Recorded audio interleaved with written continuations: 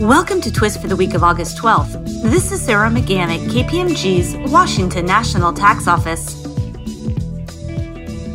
The California Office of Tax Appeals, or OTA, recently sustained a personal income tax assessment on a non-resident individual who had performed screenplay writing services for two movie producer California LLCs.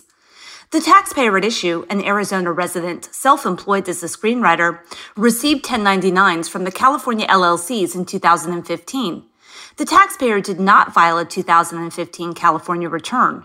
After an inquiry from the Franchise Tax Board, the taxpayer responded he had no California source income, as he had performed all of his services in Arizona. The FTB rejected this explanation, asserting that because the taxpayer performed services for California LLCs, the income generated from those services was sourced to California. Under California law, income tax is imposed on non-residents to the extent the income is derived from in-state sources. To determine whether apportionment rules apply to a non-resident's income, the non-resident must be carrying on the business within and without California, conducting business as a sole proprietorship, and carrying on a unitary business. The ALJ for the OTA determined that all three of the conditions were met and that the taxpayer's income derived from sources within California must be determined under the state's apportionment rules.